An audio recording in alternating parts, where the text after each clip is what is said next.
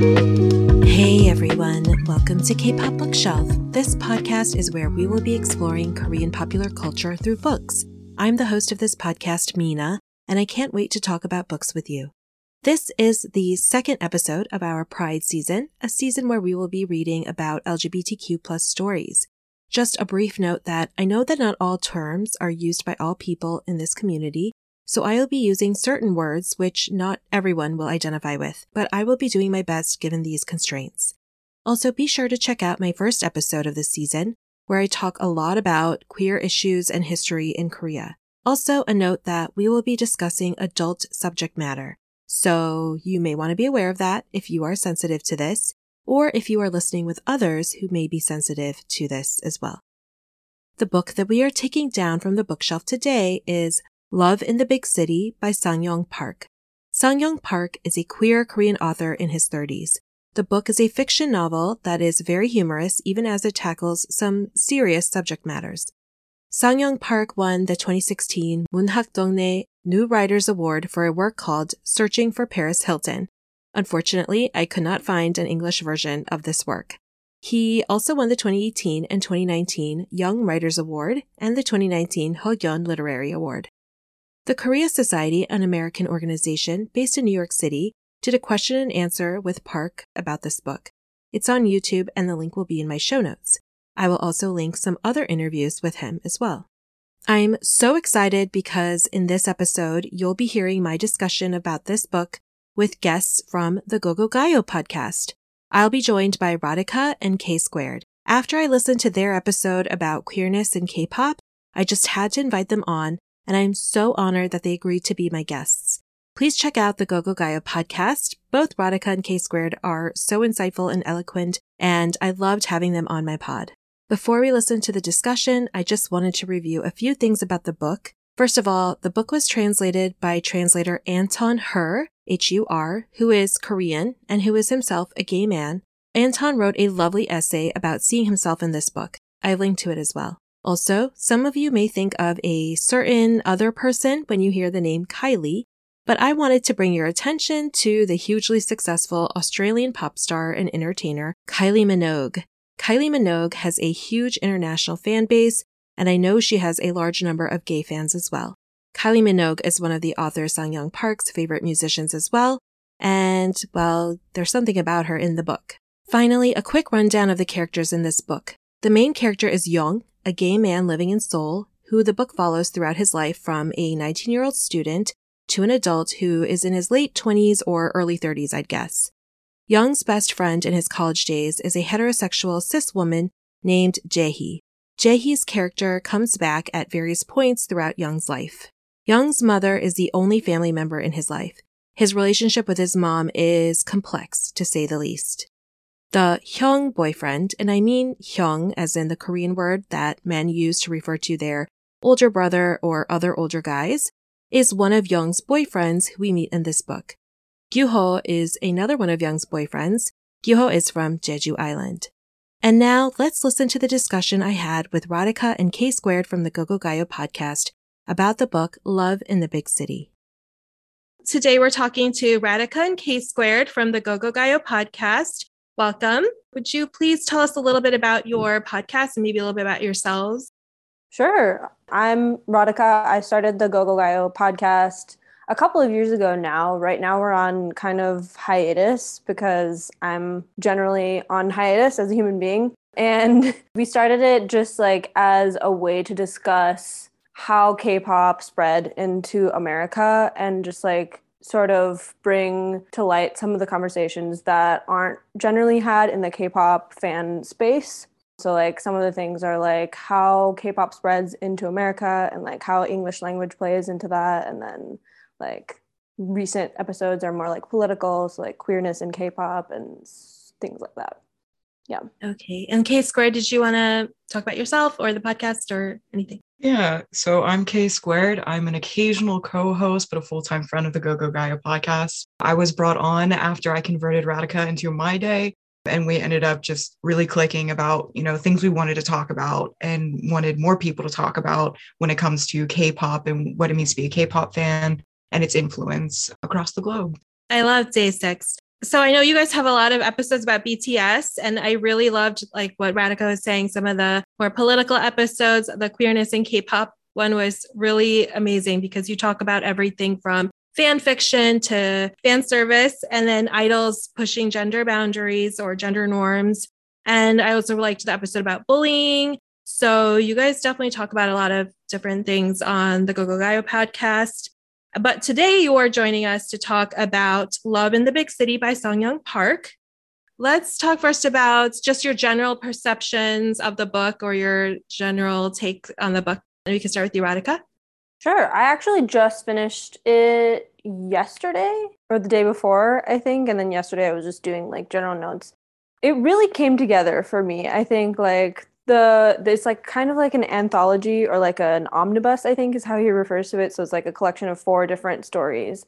And at first you're like, okay, this is who the person is. And then towards the end, I was really starting to connect with the character. And now I like really feel connected with the main character. So I really enjoyed it. The more I think about it, the more I'm like, wow, that's like, there was a lot of intention and a lot of really like depth to his writing. And it just gets like more and more meaningful as I continue to think about it. I think that's like my general takeaway. Yeah, I know from my perspective, this is my second time actually doing a read through of it. I consume a lot of queer Asian content, and this book in particular stood out to me because of how real it was. Nothing was like polished, nothing was pretty. It was very human. It was imperfect, it was flawed, and I absolutely loved it about it. And I think the second time around, I really got to like really see that and understand it a bit better, just some of the commentary that's hidden in it as well. Yeah, I noticed that too. It's really nuanced and a lot of almost political stuff. Yeah, political stuff, I would say, that he talks about, as well as just being a young person living his life, especially in the beginning of the book. So I think we'll tell our listeners that from this point forward, there will be spoilers in case anyone cares about that.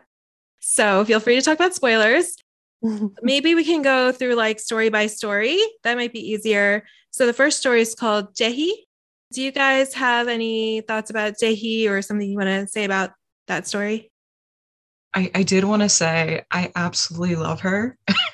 Like even with like how like problematic people might think she was just such a strong human being who was just like, this is who I am, this is what I'm going to do, this is who I'm going after. Like, and I loved her so much and her friendship with the narrator.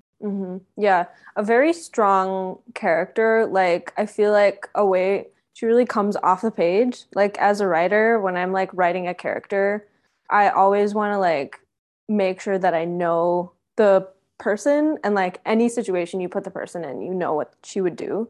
And I feel like Jaehee is one of those characters where you just like have such a clear idea of who she is, and it's not like literal at all. It's just by like experience and like getting to know her. And it's not even that much. Like the first story wasn't even that long. It was just like right off the bat, we just got to know her so well, which I thought was cool. Yeah, she was like a whirlwind. And just to jog the memory of anyone listening to this, so Jaehee is the narrator, whose name is Young's best friend. She's a cis straight, I think we can safely say, woman. And he's a gay man. And she is so rambunctious. She's just like lives like second by second. She's a little wild. And she's really lives life. She's just like, I'm going to hook up with everyone. I'm going to drink everything. I'm going to like not go to school or their college classes. I thought a lot about the translation of this and how the translator, I thought from what I could tell, obviously I couldn't read the Korean version, but how cool it was that I feel like he probably matched the pace of how the Korean writing was and how these characters were coming like kind of off the page, and they're very like, it wasn't even that they were 3-dimensional, but it was just like very, like K Squared was saying, like real, so realistic. I feel like we all know people like that, or like a little bit of a mess, like kind of messy people. I love that about her. Yeah, I think even Anton Her, who was the translator, kind of talked about how, you know, there was slang in it. And so he was able to go back and like he really took his time where some of the sentences were really familiar to him. And so it was easy for him to translate. But then he was like, oh, like, what is the perfect curse word translation in English to convey, you know, the Korean? And so he took a lot of care with it, and you can really tell. So his care with the translation matched with the author's writing. I mean, everything just kind of like was a seamless transition into English, at least from my perspective. I think so. And then as the stories, because Radhika mentioned it was 4 stories or the omnibus of 4 stories, and she would crop up in the other stories or crop up like here and there. And the progression of her from like this 19-year-old wild child or whatever age they were at that point to like a married, settled professional woman was so fascinating to me, at least. I thought that was really interesting how that was written and how she sort of calmed down.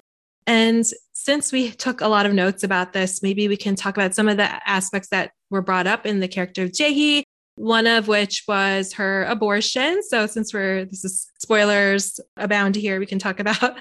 Do you guys have anything to say about the abortion scene? Not the scene, but you know what I mean?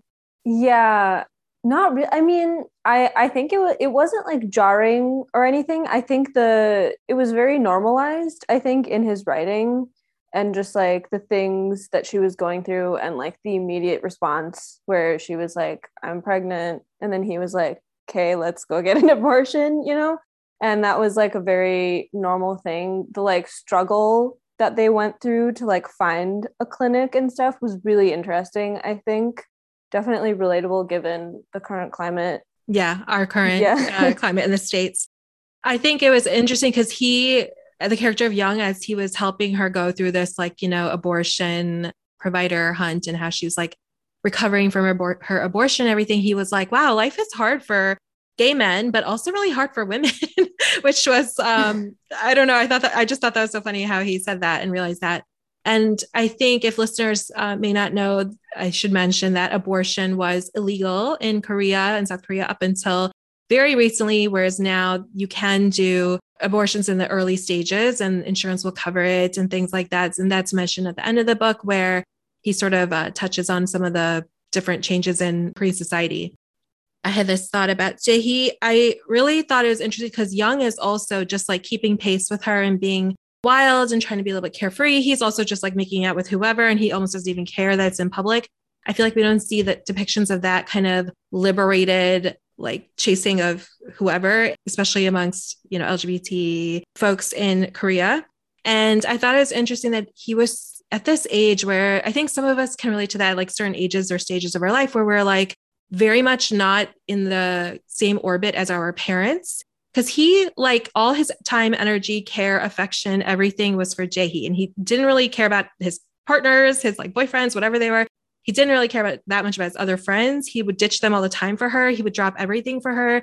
They moved in together as friends. And when she thought someone was like lurking outside her apartment, he ditched everything and went to her. So that was, I thought, like a really special friendship. And I think that's like a hallmark of youth where you have these people you're just like latched onto, like ride or die. And then as you get older, that relationship changes. And like I said earlier, that was really interesting dynamic to see the change as well as the original friendship they had. Yeah, I really loved that allyship actually, because I feel like it's like a fairly common like tokenization that like a straight female or cis straight female have to like, you know, the gay best friend or whatever. And I never felt like that was how Young was treated from her perspective. And also like his growth as like a gay man with her support was like really expedited kind of, especially because he was just like, they were sleeping together. They're both sleeping together with men, right? And they were just like supporting each other in that like exploration of their sexuality. And it wasn't anything like, oh, you're gay, you're straight, or like different. It was just like, they were just supporting each other constantly. And I really loved that aspect. And even in like a broader sense, whenever I was reading it too, just their like chosen family relationship. And I think, Mina, you mentioned something earlier too, where to me, I kind of saw it more broadly as like, we can have women and gay men, or even more broadly, the LGBT community form this union because they do have very similar experiences, you know, such as whenever she had to get an abortion and he had to go and get tested for HIV and that whole situation, you know, which is actually very similar. And so the way that their relationship is really depicted, I really see that as them being like, hey, we're one and the same. We should join forces because we're family. Yeah, that was really awesome. What did you guys think about when Jaehee essentially outed him to her fiance? Any thoughts there? I will say that I kind of understood where she was coming from because like jealous boyfriend tropes or jealous boyfriends in general are a thing. And having to explain, especially when you have like those youthful, really joined at the hip friendships or relationships, whatever platonic or romantic relationships that you have with people. Sometimes other people are like, what is that? Like, what are you doing? What is that? What's happening? And she was hiding her, even like that he was in his life. She like made up a girl's name for him. She was really keeping it under wraps. And I think she was backed into a corner by the boyfriend as far as like, who is this person? And she could not, under that pressure, like come up with anything more creative. So she just went with the truth. But he was so betrayed and was like kind of done with her at that moment. So Radhika, did you have any thoughts on that? I think the way it was written, I found to be actually pretty relatable. I think there's like so much pressure, especially, I mean, I really felt bad for her in that moment because she has like a very specific personality and we know what she wants from life, but it's like a severe departure from what Korean society expects from women. And so it feels like she's in the situation that she doesn't like 100, like maybe even 50% wants to be in, you know? And so she's like having to like make all these sacrifices, and like a huge sacrifice is like probably having to like split up from one of her best friends and sort of like explain to the straight guy that has like no empathy for gay people that her best friend is gay and all of that. So I think I just felt bad for her because she didn't know how to navigate that situation, and it was like confusing. Hey, Square, did you have any thoughts on like how at the wedding, for example, he was sort of he being the fiance, later husband, resigned to like, okay, this person is like around, and he wasn't as like homophobic as I thought he might be after he knew. Did you guys have, either of you have any thoughts on that? Or Case Gray, did you have any thoughts on that? I still, like, even though I've read this a couple of times, trying to wrap my head around it a little bit, because like I've been in situations like that before where it is just kind of like, it's not necessarily like upfront homophobia, but it's very microaggressions, like avoidance and stuff like that. And even looking at some of the statistics within the Korean context, you know, people are like, oh, it's okay for people to be gay. Just, I don't want them to be my neighbors. I don't want to see it. Mm-hmm. And that was kind of like the feeling when the narrator was at the wedding, was everyone was just like, okay, you're fine, but like, get away from me. Like, I'm not homophobic, mm-hmm. but like, back off.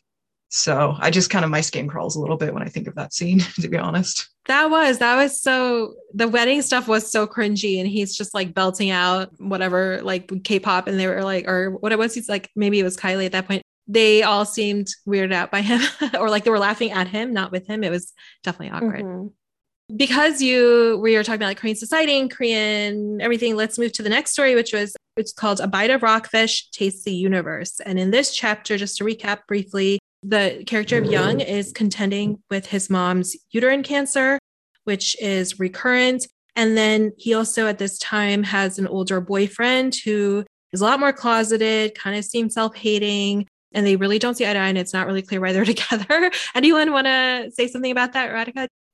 I had a lot of thoughts about this story, actually, because I wasn't aware of how much like communism or like that sort of political aspect played into like a millennial's love life, kind of. And at first I was actually like deeply confused about this guy who was just like not being able to address who he was. And then I had to like take a step back, and I was like, I was literally born in 97. I can't like relate to this at all. But that was like, once I watched his interview with the Korea Society, he talked about that a lot. And you mean the author's interview with the Korean Society. Sorry to interrupt. Mm-hmm. Sorry. Yeah.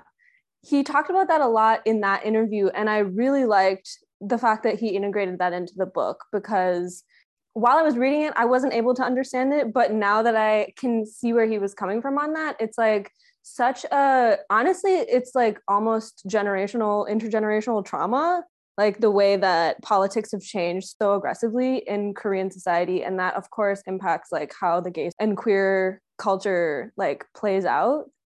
And then I was like, okay, this guy is just like really homophobic, and that's just how he's going to have to go through his life.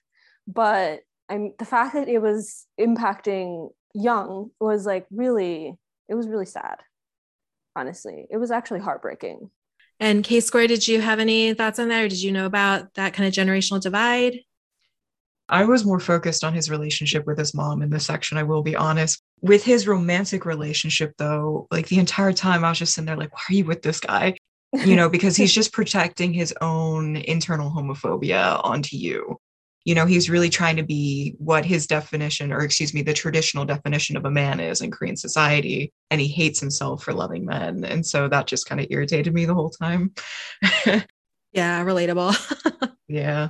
I was going to say, before we get into the mom, some of my other episodes I covered. So there's like a generation of Koreans called the 386 generation, and they're probably like whatever's between boomer and millennials. That's Gen X. I guess we would say Gen X. I don't think they say that in Korea, but anyway, they were people who became really socially conscious and socially aware because they were under dictatorships and under this new neoliberalism, and they were constantly doing student protests. And the way the author Park Sang-young described the Hyung boyfriend character was that he would have been born maybe in like the late 70s or something, and like lived through more so like the tail end of like these pro-democracy protests that students were in like the 80s, like 1987, and between the 70s and 80s, basically, there were like all these student protests, pro-democracy, anti-dictatorship, and people were being disappeared, and people were jailed, and people were tortured. And so he is definitely clinging to this idea of masculinity that is more traditional and more patriarchal. Whereas Young is like a millennial, which now is, I would be interested in like a sequel where like he's dating like a Gen Z person. But for millennials, they had kind of, relatively speaking, more economic stability, and they didn't have to worry as much about, they still had dictatorships and had the IMF crisis in 1997, where a lot of people went bankrupt, the whole country went bankrupt, and there's all these issues, but they're a little bit unburdened with all these like social causes. I think the character of Young is like less interested in that, less attached to that. And then to segue into the mother character, she's of an even earlier generation, like baby boomer, I guess you would say, and I'll let K Square just talk about her and her dynamics. Yeah, so I really focused on the women in this book. So that's why I kind of focused more on like his relationship with his mom. And I think the biggest thing I got out of the chapter was how there's this woman, she's dying of cancer, but then she's sitting here preaching about how homosexuality is the disease. And I was just like, I don't know the word to describe it, but I just thought it was a really interesting kind of dynamic that they played on there. And heartbreaking too at the same, because it is like very much a harsh reality, with the focus on family and the familial structure in Korea, and how important it is to like, respect your elders, and how important the family unit is. And to have that kind of like clashing relationship with your parents, or with your mom in this case, is absolutely heartbreaking and devastating because of how important that relationship is. So her constantly touting like, you need to go to God to help you to convert, to like stop these ways. Like it was just sitting there like, oh man, like, come on, definitely old school thinking there, for lack of a better phrase. Yeah. And also in the interview with the Korea Society, the author Park Sang-young, he talks about his mom growing up in a much more patriarchal society than even Korea is now, which I think by our terms probably already is fairly patriarchal, but even more. And that he's explained it as like a lot of women had to turn to something for solace, and a lot of them turned to God or the church as an institution. And I felt like general depictions of religiousness in Korea, whether it's like Real Life News, where there's like, anti-pride and anti-LGBT protests staged by like conservative religious people. We have a quote from this Korean American. She was born in Korea. She's a gay Korean activist, Juhi Judy Han.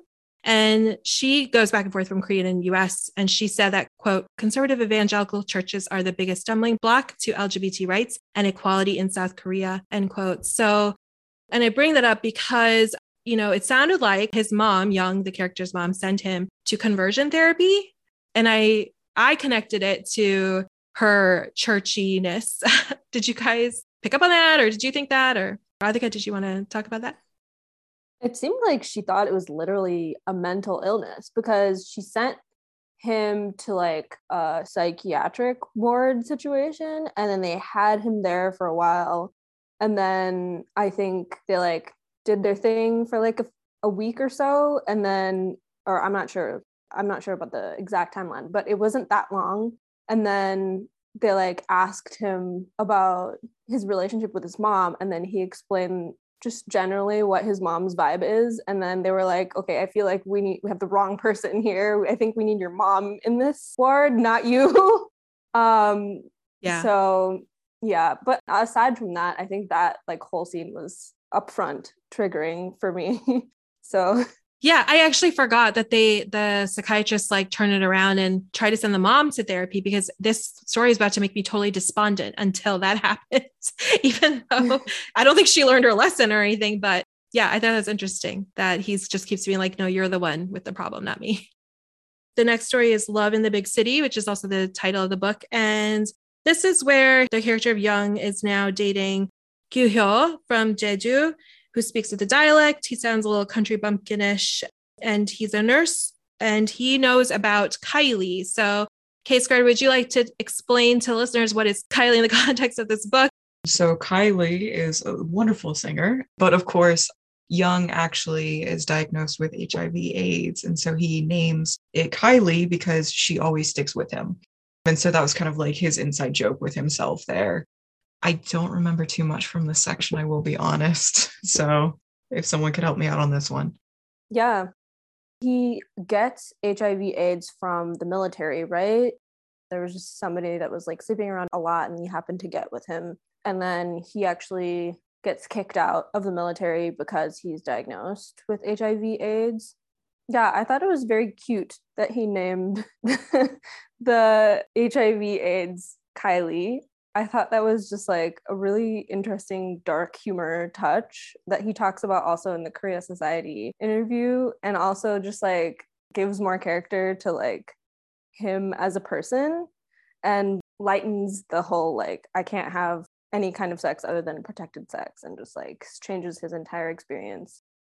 Yeah, I looked up some statistics about HIV in Korea. So there are actually clinics that will test anonymously and for free HIV as well as other STIs. And the military service does test men for this at the time of their service, and I guess maybe throughout their service or when they get ill. And yes, the character of Young was medically discharged as a result of his HIV. The other thing I wanted to mention about this is that although HIV has been around in Korea at least since 1985, they kind of have a low prevalence of it from what they know. I mean, there's a lot of lack of disclosure of this, of people's HIV status, but there's kind of like a low prevalence. And I was looking at medical journals about this, medical journal articles about this, and part of it's because they are so into preventive care. PrEP, which is a drug you can take if you're not already HIV positive to prevent the possibility that you will contract HIV, is something that's now covered in Korea under insurance and something that's available to them. I don't know that it was by the time the book was written, because he mentions this as well, along with the abortion thing at the end of the book. And then the other thing I liked about this chapter, this is where he's going out in Itaewon a lot with like just clubbing. He's got his like posse of friends on the group chat that he calls Tiara after the K-pop girl group. And each member of his friends is named after a member of the group. And I thought, yeah, like despite the fact that he has this, especially like if you are a millennial, which I am, then you used to think of HIV/AIDS as like completely devastating, completely depressing and horrible and the worst thing, but he's like living his life. He's still having fun. He's got these darker moments where someone will joke about like, they'll be at a club in Itaewon, a gay club in Itaewon, and someone will walk by and for some reason they're like, oh, that guy probably has HIV. I don't really know what kind of joke that is or if that translates from Korean to English, but they'll joke about this. And he would feel these moments of like, oh God, but I have HIV. But otherwise, he was just like living his life in a way normalized it, which I found, not that I have this experience at all, but it's so reassuring probably. So if other people who read this book also have HIV or HIV/AIDS, read this book, they might feel like, actually, it's like, I'm not like the only person, or like, this is not the end of the world. I'm actually kind of curious about that, because I do know here in the United States, at least, like anytime you go to a Pride event, it's always like, here's information on HIV prevention and care. Here's like all these resources, like everyone's very outspoken. And even to this day, like I've noticed even outside of the LGBT community, even straight cis people know about HIV care. And so I'm curious like how knowledgeable the general community is in Korea, or if it's kind of like hush hush still, or you don't talk about it. Like, because I know that like their prides, they definitely have that education, but like, do people know about it? And so like, even with this representation in the book, like you said, it kind of like normalizes it in a sense and makes it like still serious, but not as scary as like a death sentence of what most people think it is, you know, that it is treatable. It's something you can live with. And that's just like A+ representation to have, because it does open up that door to have that conversation of like, what is this? Like, how do you live with it? Like, okay, like you can be calmer about it as you discuss it. I will say in my research that I think a lot of it is chalked up to the Korean CDC, KCDC, who were also big heroes during the COVID-19 efforts early on. They must just have a stellar public health program, generally speaking. But as far as like general public's awareness of HIV and AIDS, one of the studies I saw was about this whole thing about HIV disclosure and the stigma of HIV AIDS. It is considered a sin, number one, to be gay, and like some sort of like, I think there's like a correlation in people's minds that like contracting HIV and being gay is sort of like your punishment for being gay. And a lot of people, like they did surveys of people, general public in Korea, a lot of people would not share a meal with someone who they knew was HIV positive.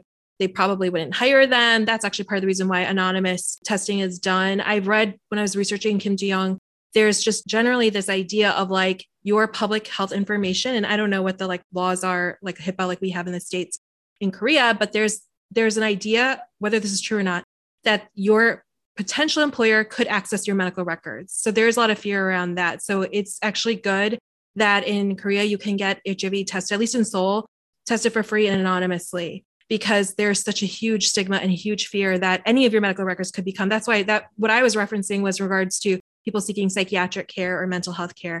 People don't want to do that because they're afraid that their potential employer or university they want to go to will find out that they sought this care and then they wouldn't have a chance to get that job or get that spot. So just some background info.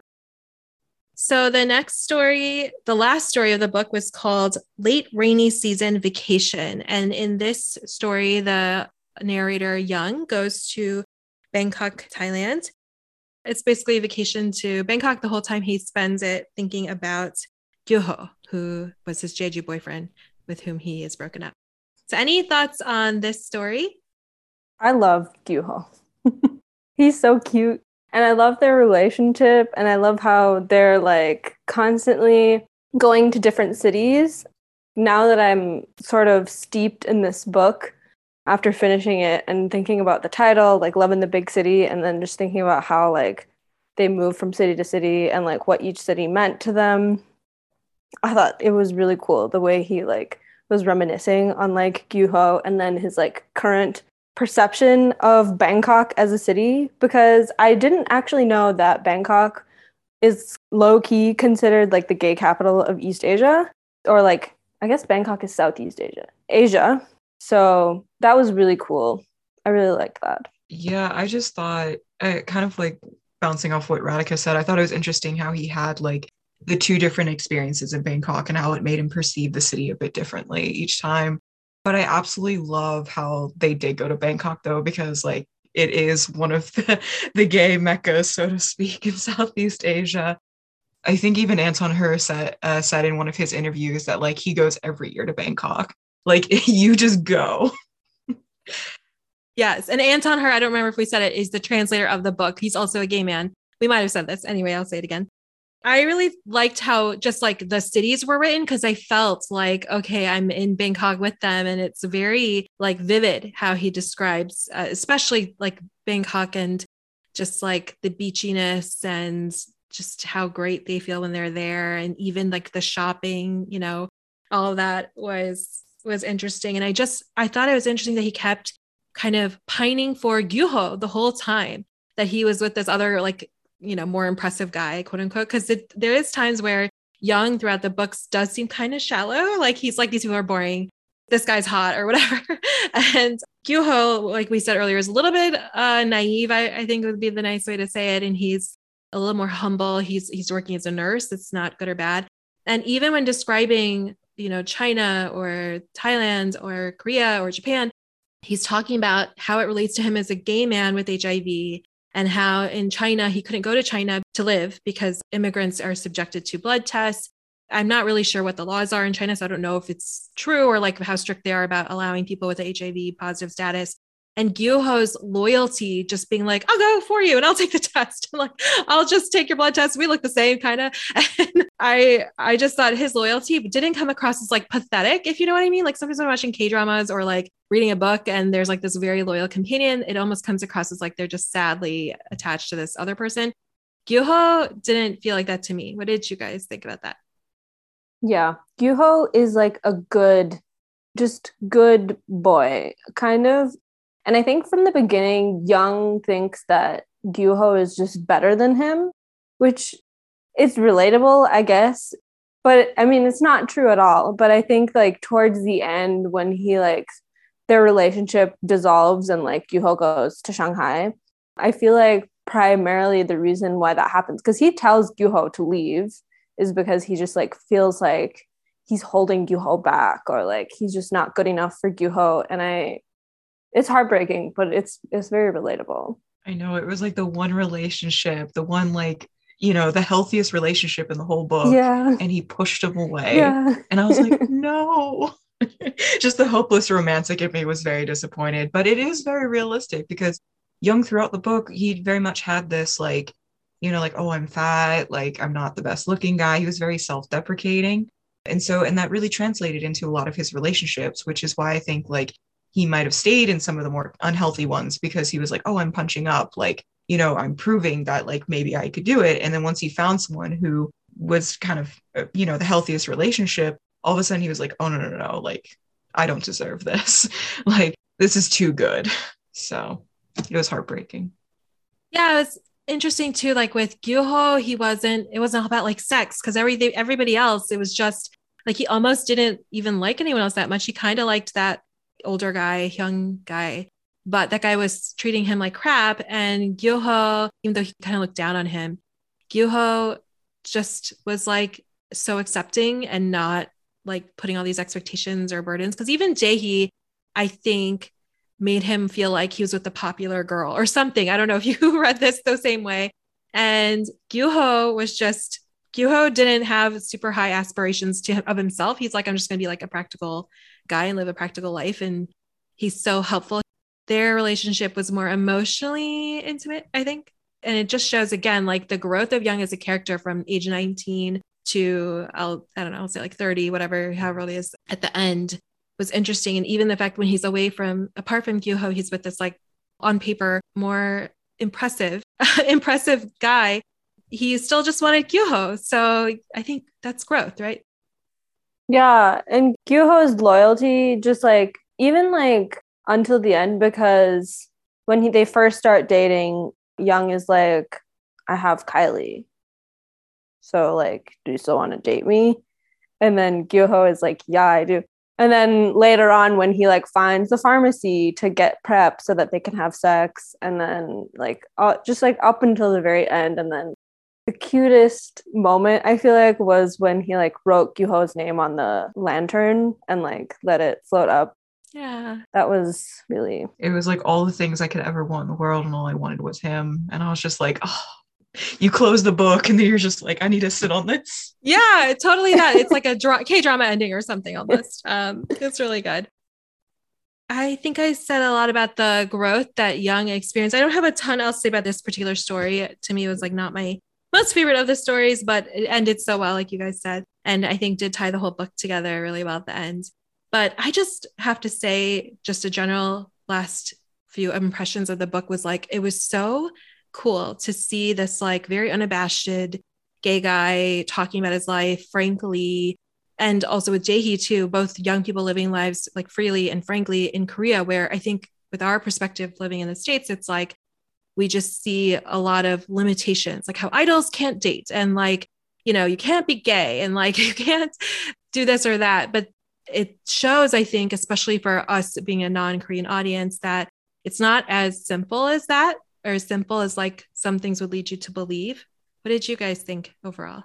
I mean, overall, in every single place in the world, like the grass is not greener on the other side. Like, it's cliche, but it's true. There is always this nuance. And I think a hopeful thing that I get out of this is that like wherever you are in the world, humans and the community, especially the LGBT community, like we will find a way to live and thrive. It's never an easy path, but it's something that we can do and we've done before and will continue to do. And so to me, even though this book like has kind of like more of a realistic, borderline depressing tone in certain ways, I do think it is a very hopeful thing, saying that like, here is the chosen family that he is, found. Here is his growth over the years. Here, is Itaewon, his safe space, like, and the freedom to love and just to be, in certain spaces. Like he found a way to exist. And that was within the big city. You know, there is that, you know, downside where it can feel kind of isolated at certain points. But, you know, that anonymity is power, so that he can find love and that he can be who he is and find a community and be accepted. So that's kind of what I got from it. Yeah, I found it really fascinating that the author himself, I don't think, identifies as queer, but the translator does. And that, like, they both do. They both do? Yeah, this book was like borderline semi-autobiographical, the author said, because a lot of this was inspired by his own experiences, which is how the translator was able to be like, oh my God, no, I've probably been to that club in Itaewon, like, and stuff like that. Like, I know exactly what he's talking about. So. Okay, so in the Korea Society interview, I don't know how thoroughly you watched that interview. I couldn't tell if he was being sarcastic or not when he was talking about, because the interviewer asked him if this is considered like queer fiction, but I think he was talking more about like fiction versus queer fiction, and just like the fact that this book was like boxed into the genre of queer fiction because it's about a queer character and it's not just like fiction, so it's not like mainstream. He was, I think, being a little bit coy. He was being sarcastic, and I also think that it means things for him to like be like just state openly that he's gay. So, you know, it's so funny because I follow the author on Instagram, and at the time of this recording, he's in Bangkok right now. So he's chilling right now in Thailand. So I hope he's having a good time. Yeah. So both the author and the translator both happen to be gay. And he does talk about in the Korea Society interview that it's not like he picked Anton Her just because he's gay or anything. He was like, I just want whoever's the best person. One of the other things I remember from that discussion was that he was saying anyone who writes about gay characters is automatically writing gay fiction, if you want to like call it that as a genre. And then he said, maybe we should parcel out people who are writing about gay characters, but are not themselves gay versus people who are gay and writing about gay characters. And he didn't really I don't think fall on one side or the other of that. He was just sort of bringing it up as like food for thought. But yeah, they both, as far as I know, identify as gay. And Anton has a husband, and he lives in Korea with the husband. So I follow them on social media, so I kind of know all this. And Anton does a lot of other translations as well for Korean books. So I feel like after reading this book and with the recent conservative wins, election-wise within Korea, I think it's more important now than ever that we as an international audience and consumers of Korean content should continually educate ourselves and to support these communities however we see fit, whether it is to read these books or just seek out activists or articles and information. And so I did want to plug in just 2 organizations for the LGBT community in Korea. If you are moved to go ahead and support them or educate yourselves, which I highly recommend, please look up Beyond the Rainbow Foundation. They're one of the largest foundations in Korea. They do various events. And then also one that's closer to my heart is called Ding Dong. It's actually the first and only LGBT youth crisis center in Korea. And so I did want to plug in those 2 organizations after reading this book because, you know, with everything happening, the instability everywhere in the world, it's in Korea as well. And now more than ever, we do need to support our, friends over in Korea as well. So please seek out these organizations and more books like this as well.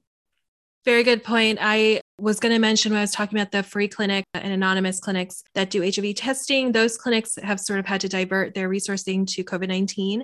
And as a result, some of the ones that are run by nonprofits, I guess is the right word for that are not governmental, they need funding. And so if you're in Korea or you have a way to help them out, I'll put the links for Beyond the Rainbow Foundation and Ding Dong, and I'll have to look into more about the HIV clinics, but for sure those 2 will be in the show notes. So you guys can do that and definitely support authors such as Park Sang-young. Thank you both so much for joining me and for your insight. I know we're going to have another episode with you guys. I'm so excited to do that. Yeah, it was awesome. Yeah, thanks for having us. Okay, so if you do want to read more about and possibly donate to the organizations we mentioned, I do have the links in my show notes. Also, K-Squared was wondering in the episode whether the general population of Korea has a good awareness of HIV/AIDS. I recently read that last month in May 2022, an HIV awareness campaign was launched in Korea involving YouTube influencers. According to an article I found on Globe Newswire, quote, besides raising awareness on HIV testing, the campaign also highlights the importance of pre-exposure prophylaxis, PrEP, a medication that is highly effective at preventing HIV transmission when taken as prescribed, end quote. Special thanks to Radhika and K2 for joining me for today's episode and for their research. Please check out the Gogo Gaio podcast, which you can find a link to in my show notes. As a reminder, you can reach me on social media on Instagram at kpopbookshelfpod and on Twitter at kpopbookshelf. You can also email me at kpopbookshelfpod@gmail.com. Be sure to check my blog to see the sources I used for researching this episode. The links in my bio and show notes will take you there. Special thanks to AO for designing my blog. As always, if you enjoyed today's episode, please tell a friend about this podcast. Okay, thanks, bye.